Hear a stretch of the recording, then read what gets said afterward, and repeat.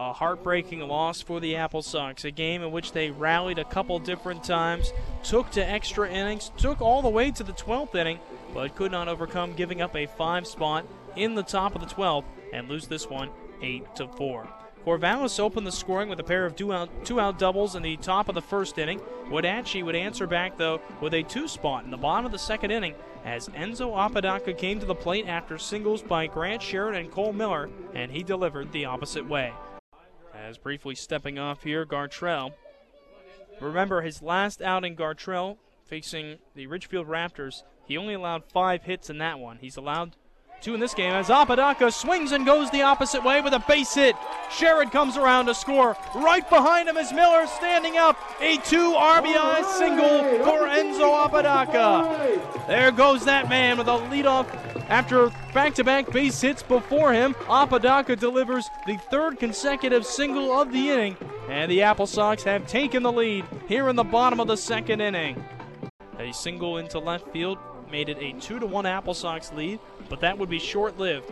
Riley Knight hit a 2-run homer in the 3rd inning, and we'll hear more from Knight later, as that made it a 3-2 lead for Corvallis after 2.5 innings. In the bottom of the 6th, the AppleSox would tie it up as they were able to get Michael Davini aboard with his 3rd walk of the ball game. He would steal second base and then go to 3rd on a ground out from Iva Arquette, and Grant Sherrod tied this one up with a ground out to 3rd, and Davini broke on contact to make it a 3-3 game. The righty deals, and the 1-0 chopped softly 3rd base side. It's a fair ball, no chance of a play at home, and the AppleSox will tie the game. It's a ground out for Sherrod. Becerra charged hard on a softly hit ball, flipped it to first. Davini broke on contact, and the AppleSox have tied it up. RBI ground out for Grant Sherrod, and it's a 3-3 ball game here in the 6th inning. There would be no scoring over the next 3 innings, but plenty of drama in that time. And a big reason neither team scored was because of the work by Hunter Gibson. He tossed 5 shutout innings of relief, and he was dominant. 6 strikeouts in that span. The 0-2. Swing and a miss for strike 3. 2 down here in the 4th. 3rd strikeout by AppleSox pitching. The 2-2. Swing and a miss, a pitch in the dirt. Gets away from Haight. He'll settle it, fire a high strike to first to Sherrod. And the strikeout completed. 4th punch out of the ball game for Hunter Gibson. The right-hander from Big Ben kicks and fires and delivers strike 3 on the outside edge. Lovelace was a millisecond away from flipping his bat to the first base side to draw a walk, but instead he goes down looking for out number 1 of the 8th inning. 12th pitch of the at-bat coming in a moment. What's Gibson got? The 3-2. Swing and a miss for strike 3. The 12th pitch at bat ends with a punch out. Gibson would exit in the 8th inning, and in the 9th inning, Garrett Gores would retire the side after a leadoff double, and the AppleSox nearly walked it off in the bottom of the 9th inning. Enzo Apodaca reached on a 2-out single. Brandon Ponce drove one out to deep left field that settled at the base of the left field fence. Head coach Mitch Darlington sent Enzo Apodaca around 3rd base, but a perfect relay home got the out at the plate and sent us to extra innings. Both teams were retired in order in the 10th inning. In the 11th, the Knights threatened but would not get a run across as the final out of the inning was made at the plate. The leadoff single by Riley Knight. Kiko Romero hit into a fielder's choice, reached at first, would go to second on a ground out, and then Mason Lee swung and chopped the ball towards short.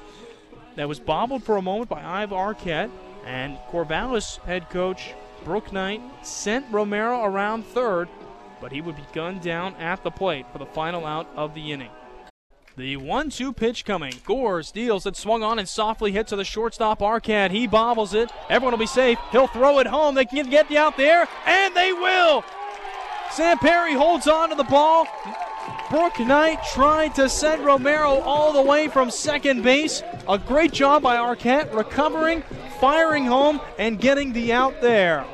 In the 11th, the AppleSox couldn't get anything, and then Corvallis broke through in the top of the 12th, scoring 5 runs on 5 hits and helping to pick up the 8-4 extra innings win. Wenatchee got 1 in the bottom half. Leadoff double by Cole Miller. He would score after 2 groundouts, with Brandon Ponce getting the job done. The 1-2. Swung on, hit hard up the middle. Second baseman Lee fields it on the backhand and flips to first base, as he's able to get it there in time for the second out. On the play, Miller comes in to score. It's now an 8-4 ball game, but Wenatchee down to its final out here in the 12th inning. That made it a 4-run game, but it was the closest that this one would get. AppleSox dropped the series. They are off on Monday before taking on the Kamloops Northpaws Tuesday through Thursday here at Paul Thomas Senior Stadium. And we hope to see you here at the ballpark for those. Tickets are now available at saferseating.com. Let's take a look at some of the scores from around the West Coast League today. Several games have gone final, 2 still to come at 6 o'clock. Bend is at Portland, Walla Walla at Kelowna. Everyone else so far is finished. Ridgefield fell to Springfield 4-0. Cowlitz lost to Port Angeles 7-3. Nanaimo topped Bellingham 4-3. And Victoria salvaged their series against Yakima and ended the Pippins' long 7-game win streak with a 6-3 triumph. In terms of the standings right now, the AppleSox remain in first place in the second half. I'll beg your pardon, they're going to fall to second. They'll move past Victoria as they fall to 5-5. Victoria 7-6. Prior to the AppleSox game on Sunday, I had a chance to catch up with Riley Sinclair, who tossed 4 innings on the mound on Saturday against Corvallis. Give a listen. Riley, you settled into a little bit of a groove here recently, but yesterday was a different type of start. You had to battle a little bit more in that one. How did you kind of fight through that outing and try to get through as many innings as possible? What did you have to do differently than maybe you've had to do other times this season? Yeah, they're a good hitting team, and I didn't have my best off-speed stuff. Couldn't really command the zone as well as I wanted to, so I had to find new ways to get them out and pitch backwards at times and just do my best to get them off balance. What are some of those new things? Is it maybe attacking with a fastball a little bit more and seeing where you can get there? It was a strange zone in a lot of ways too. You'd have pitches outside that would get called, other ones that maybe were in and didn't get called. Yeah. How do you kind of fight through stuff like that? Yeah, definitely trying to learn the zone from the start of the game and where I can miss and can't miss, and attack those spots and kind of expose the zone a bit. When you have days like, as you mentioned, you might not have your best stuff, what do you do to keep your confidence up and to again, the word we've been using is fight and battle through it. What do you do to persevere in that type of instance? Sometimes you just got to fake it till you make it and believe that you have the best stuff that day, and just make every pitch with conviction and just go out there with your best stuff and attack. Chatting with Riley Sinclair ahead of today's game between the AppleSox and the Corvallis Knights. First pitch coming up at 1:05 p.m. Riley, you've had a couple different catchers you worked with. You worked with C.J. Horn yesterday. Tell me what you like about him in particular and how he helped you calling the game. Yeah, he's very physical back there. I can trust him with blocking anything I throw, and he allows me to call my own game at times. He doesn't put a sign down and stick with it. He allows me to kind of go what I feel best with at times.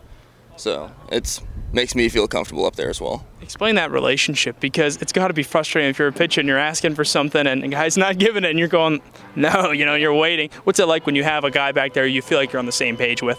It feels great, because I've definitely had times where I've shaken multiple times and he just keeps putting the sign down.